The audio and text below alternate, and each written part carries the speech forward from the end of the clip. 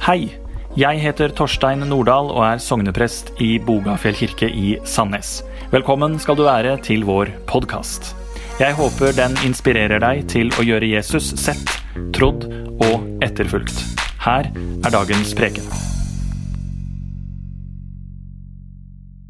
Det er altså så mange spennende elementer å trekke fram i dagens gudstjeneste, og det som allerede er blitt sagt, til det som nå er dagens preike.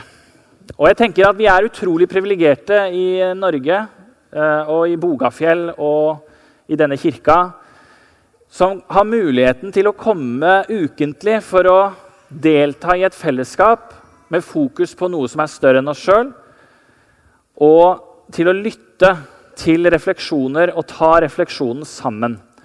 Og så er jo dette en enetale, sant? Men refleksjonen skjer jo hos deg. Så gi deg en sjanse. Jeg sa til konfirmantene når jeg var nede for å hente denne trykkeren at ikke gidd å sitte på telefonen nå. Da sørger jeg heller for at gudstjenesten ikke blir godkjent som en av de 8. Så det er jo litt sånn makt jeg har da. Men poenget med hvorfor jeg sier det, det er jo fordi at dette er jo viktig. Altså jeg tror dette her er viktig. Jeg har jo brukt halve livet mitt på å dykke dypt i dette, og nå vil jeg gi det videre. Det opplever jeg som et stort privilegium, et stort ansvar. Og det å være her og ta imot Annie, Lukas og Emil i dåpen, det er et stort privilegium. Det er noe som skjer selv om vi ikke ser det, for Gud taler til oss så konkret. Guds farshjerte. Hvis du spør meg da, hva er det å være kristen? Så vil jeg si at det er å tro på Jesus. Og så spør du, ja, men hva er det å tro på Jesus? Jo, det er å hvile i det Jesus har gjort. Ja, hva har Jesus gjort? Spør du. Han har dødd for deg, svarer jeg da. Han døde for deg. Ja, hvorfor døde Jesus for meg, spør du. Fordi han elsker deg. Hvorfor elsker han meg? Jo, det er fordi han har skapt deg. Hvorfor har Gud skapt meg? Fordi han er din far.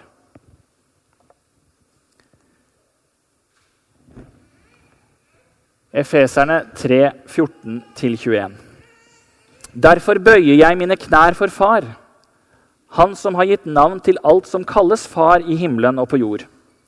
Må han som er så rik på herlighet, gi deres indre menneske kraft og styrke ved sin ånd. Må Kristus ved troen bo i deres hjerter, og dere stå rotfestet og grunnfestet i kjærlighet. Må dere sammen med alle de hellige bli i stand til å fatte bredden og lengden, høyden og dybden. Ja, kjenne Kristi kjærlighet som overgår all kunnskap. Må dere bli fylt av hele Guds fylde, han som virker i oss med sin kraft og kan gjøre uendelig mye mer enn det vi ber om og forstår. Han være ære i kirken og i Kristus Jesus gjennom alle slekter og evigheter. Amen. Det er krig på vårt eget kontinent, og flyktninger er på vei til Sandnes fra Ukraina. Ukraina og Norge er 2 av Russlands 14 naboland. Og i disse dager så er det 1 måned siden Russland sendte bakkestyrker inn i landet på grensen, som Ukraina betyr på russisk. Og jeg har lyst til å dele mine egne refleksjoner om dette. For jeg tenker at dette her, det er 1 manns krig. Som KGB-agent i Dresden, så var Vladimir Putin vitne til Berlinmurens fall i 1989. Han er født 7 år etter 2. verdenskrigs slutt i 1952 i byen Leningrad. I dag heter den St. Petersburg. Byen Leningrad hadde overlevd 872 beryktede dager av tysk beleiring. Og 1,1 millioner sivile mennesker døde. De sulta ihjel, eller de frøs ihjel. Og i ruinene og minnene etter denne beleiringen vokser Vladimir opp. På gata, så å si. Det er der han lærer å overleve. Og som 16-åring så melder han seg frivillig til KGB. Og det var stikk i strid mot den måten det sovjetiske hemmelige politiet ellers opererte og fikk inn sine spioner. Og det vi ser nå, tenker jeg da, det vi ser nå utvikle seg i Ukraina, det er et komplekst resultat av vrangforestillinger, stormannsgalskap og mindreverdighetskompleks. Og da er jo spørsmålet, hvor var Vladimir Putins far? Far Putin, han var vernepliktig i den sovjetiske marine og fikk varige men etter skade i kampene om Leningrad. Og mor, hun holdt på å dø av sult under beleiringen av byen. Og begge foreldre hadde passert 41 år da Vladimir ble født. Han hadde 2 eldre brødre som begge døde. Den ene rett etter fødselen, og den andre av difteri under beleiringen av Leningrad. Og dette er Russlands president sin korte historie. Det var der barndommen ble formet, oppveksten ble formet. Og nå gjentar historien seg, som så mange ganger før. Og slik Vladimirs familie ble oppsplittet og skilt under 2. verdenskrig, så splittes nå tusenvis av familier i Ukraina og Russland på grunn av alle fedrene og mødrene som er ute i krigen. Bombene faller over Kharkiv, skriver Dagbladet. 23-årige Alina har klart å flykte til Slovakia fra bomberegnet, men igjen er hennes bror og aldrende pappa. Hun trygler sin far om å flykte fra krigen. Han er over 60 og kunne dratt, men pappa nekter. Nå er han og broren min igjen i krigen, sier Alina. Et siste blikk på far før krigen skiller dem, skriver Stavanger Aftenblad. Det er hjerteskjærende scener. Fedre er mobilisert for å forsvare landet. Mødre og småbarn beveger seg mot friheten i vest. Tårene renner. Klemmene er varme og lange. Den siste ukraineren jeg passerte sto og vinket til faren sin. Hun kikket lengselsfullt etter far, og så vinket hun. Historiene fra avisene og uforståelige bilder fra TV. Vi forstår ikke rekkevidden av det. Barn og ektefeller på Gjesdal gjestgiveri. De vet ikke om de får se faren sin eller mannen sin igjen. Far er igjen og tar kampen. Og så kjenner jo ikke jeg din far. Og kanskje ikke du gjør det selv heller. Og det kan godt hende vi må gjennom noen barrierer sammen, gjennom denne preika, og kanskje lang tid etterpå, før du i det hele tatt kan begynne å tenke på Gud som far. Be til Gud som far, eller oppleve Gud som far. Selv så gikk det mange år før jeg begynte å kalle Gud for far. Fader vår, det var navnet på en bønn. Det var ikke navnet på Gud. Og min vei til kristen tro, sånn at jeg bestemte meg for å være troende, det var gjennom mine foreldre. Men det var forståelsen av Jesus som bestevenn, en som aldri svikter. Det var det som gjorde at jeg kunne si ja til Jesus som min frelser. Og det var etter det igjen at jeg forsiktig kunne begynne å be far i mine bønner. Og det er jo det som er så fascinerende, sant? For her har vi ulike fortellinger, og vi er underveis, og alle har vi noen erfaringer. Og det som er viktig, det er jo at dine erfaringer kan være viktig for andre å vite om. Og når tida er inne, så er det kanskje din tur til å fortelle historien. Romerbrevet 8, 15-21. Dere har ikke fått den ånden som slavene har, så dere igjen skulle være redde. Nei, dere har fått ånden som gir rett til å være Guds barn. Den som gjør at vi roper Abba, far. Ånden selv vitner sammen med vår ånd om at vi er Guds barn. Men er vi barn, er vi også arvinger. Vi er Guds arvinger og Kristi medarvinger, så sant vi lider med ham. Så vi også skal få del i herligheten sammen med ham. Jeg mener at det vi må lide i den tiden som nå er, ikke kan regnes for noe mot den herligheten som en gang skal åpenbares og bli vår. For det skapte venter med lengsel på at Guds barn skal åpenbares i herlighet. Og tenk å være flyktning og rømme fra en bomba by, et ødelagt hus, et hjem i ruiner, og lese det Paulus skriver her.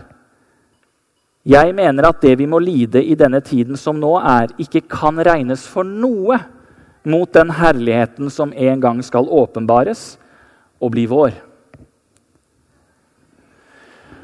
Forrige søndag så sa jeg rett ut at Disney har lurt oss alle til å tro at det er våre drømmer som går i oppfyllelse. Og det er derfor vi møter med vår egen tro og vårt eget liv blir så skuffa. For det blir jo ikke som vi hadde tenkt. Drømmene mine går ikke i oppfyllelse. Bibelen derimot, den forteller at det er Guds løfter som går i oppfyllelse. Når tiden er inne. Og derfor kan vi tro at Gud er med oss selv gjennom det vanskelige. Vi hører jo iblant at det er sagt, før de vitenskapelige framskritt, da trodde folk på alt mulig. Historier og mirakuløse hendelser kunne lettere bli akseptert før. Kanskje du har hørt. Men for i det hele tatt å snakke om en bestemt begivenhet som et under, ikke sant? Så må det være form for en vedtatt regel som underet strider mot da. For å si det på en måte, det går ikke an å få øye på noe unormalt hvis ikke du vet hva som er normalt. Og dermed så blir det for enkelt å påstå at kristen tro oppstår i en førvitenskapelig, godtroende og uvitende verden. Den antikke verden, den kjente like godt til som jeg og du, naturens lov som sier at ingen jomfru kan bli med barn uten en mann. I dag så kunne vi kanskje sagt, det er ingen kvinne som får barn uten inseminering. Altså det må noe til. Og Lukas, han som er forfatter av juleevangeliet, han har en annen interessant historie han innleder sin fortelling om Jesus med, som jeg har lyst til å nevne nå. Det er nemlig fortellingen om presten Zakaria. Han tjener ved tempelet. Han er gift med Elisabeth. De er gamle, og de er barnløse. Og Lukas forteller at Zakaria reagerer med vantro når engelen Gabriel kommer til han i tempelet og forteller at Elisabeth skal bli med barn, og du er barnets far. Han vil ikke tro det. Han nekter å tro det. Hvorfor? Jo, fordi han visste at det gikk ikke an. Det var i strid mot alt det han mente var naturlig. Og du kan hjem og lese den fortellingen i Lukas 1, og du vil se at Zakaria er ingen ateist. Han er prest. Han tror på Gud. Han tror på engler. Han tror på bønnens makt. Men han nekter å tro at Guds løfter skal bli oppfylt gjennom han som er så gammel. Men så kommer fortellingen om Maria rett etterpå. Og hun fikk høre at Guds løfter var i gang med å gå i oppfyllelse i henne. i henne. Jeg vet ikke om du forstår. Altså, Guds løfter skulle gå i oppfyllelse gjennom henne. Når jeg møter foreldre på dåpskurs, så sier jeg at 50% av dere har opplevd dette som en fysisk endring, en fysisk krise. Det å ha født et barn. Livet går gjennom. Og det er det Maria får beskjed om. Men jeg har jo ikke vært sammen med noen mann, sier Maria. Ikke i vantro som Zakaria, men i forundring og respekt. Og bebudelsen ender i et gledeshyl som kalles Marias lovsang. Han gjorde storverk med sin sterke arm. Han spredte den som bar hovmodstanker i hjertet. Han støtte herskere ned fra tronen og løftet opp de lave. En far som tar opp kampen. Og så hører vi ikke mye om Jesus og Johannes sine jordiske fedre etter at de ble født. Men den karakteren som de viser, det gudsforholdet de har, den selvoppofrelsen de legger for dagen, jeg tenker at det må de ha et sted fra. Og jeg tenker at det var fra mødrene. Elisabeth og Maria. Elisabeth var så gammel at hun kunne være Marias bestemor. Og så føder de hver sin sønn. Den ene skal gå i forveien og gjøre hjertene klare for Marias sønn, gudfødersken. Og det som skjer, det er en bebudelse til de begge to. Og en eller annen dag så kommer det en bebudelse i alle menneskers liv. Og det kan skje et øyeblikk der Herren åpenbarer seg for deg også, og lar deg få vite hva han vil med ditt liv. Den franske forfatteren Lev Gillette skriver: men alle slike bebudelser må sammenfattes i den ene bebudelsen. Den bebudelsen som lar oss få vite at Jesus kan fødes i oss og gjennom oss. Ikke fysisk selvfølgelig, men en ny fødsel av vann og ånd. Der Jesus tar bolig i oss for å fødes gjennom oss, bli gjenkjent gjennom oss. Kanskje bare gjennom et smil, kanskje etter hvert gjennom ord, og kanskje også kjærlighetshandlinger for den andre. Det er lett å falle i fristelsen og tro at det er mine gjerninger som får meg til å prestere overfor Gud. Men det er jo ikke det. Dine gjerninger handler jo om den andre. De du gjør i kjærlighet for den andre. Fordi det du har fått av Gud, det er gratis. Galaterne 4, 4-7. I tidens fylde sendte Gud sin sønn, født av en kvinne og født under loven. Han skulle kjøpe fri dem som sto under loven, så vi kunne få retten til å være Guds barn. Fordi dere er barn, har Gud sendt sin sønns ånd inn i våre hjerter, og ånden roper, Abba, far. Derfor er du ikke lenger slave, men sønn. Det kunne også stått datter. Og er du sønn eller datter, er du også arving, innsatt av Gud. Forstår dere dette her? Det ligger helt nærme deg. Og du kan ta det som en gave gitt til deg. Vi hørte barneforkynnelsen av BK. Stille. Far ut. En som viser omsorg. Så mye omsorg at du kan sitte stille og kjenne Guds kjærlighet. Og så settes i gang.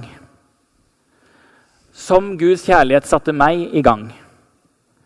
Ja, hvorfor ble du egentlig prest, kan du spørre. Det fordi at jeg vil at alle som kommer under min prekestol, skal få høre at de elsket av en himmelsk far. Vår himmelske far. Den troen som vår, den vår fordi du skal slippe å bære den alene. Den personlig, men den ikke privat. Og jeg vil at alle døpte, de som døpes i Bogafjell kirke og blir kjent med Jesus gjennom trosopplæringen, men også alle dere som døpt, dere skal forstå og lære at dere kan komme tilbake til den gaven dere fikk i dåpen. Vi kan kalle Gud for far. Ved unnfangelsen du skapt, og ved troen så du født på nytt.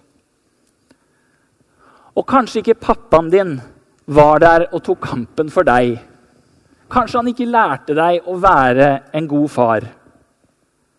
Og jeg vet ikke hvordan du opplever deg i stand til å ta opp kampen for dine barn. Men jeg vet at Gud, han tar kampen for deg og sammen med deg. Dårligere erfaringer for deg, det trenger ikke å bety dårlig teologi for kirka.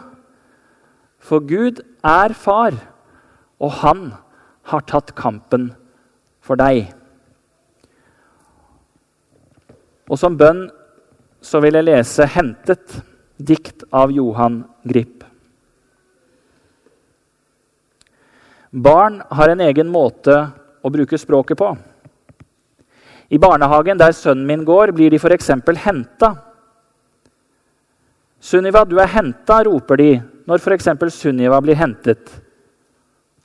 Og Sunniva slipper det hun har i hendene, løper vinende nedover skråningen, rett i armene på den som står ved porten og kommet for å hente.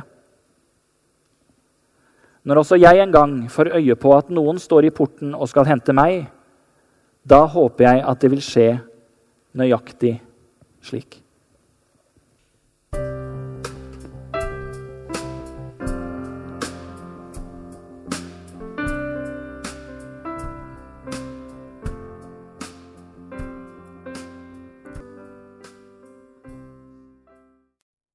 Ja, Britt, her var det mye å tenke på etter en preika.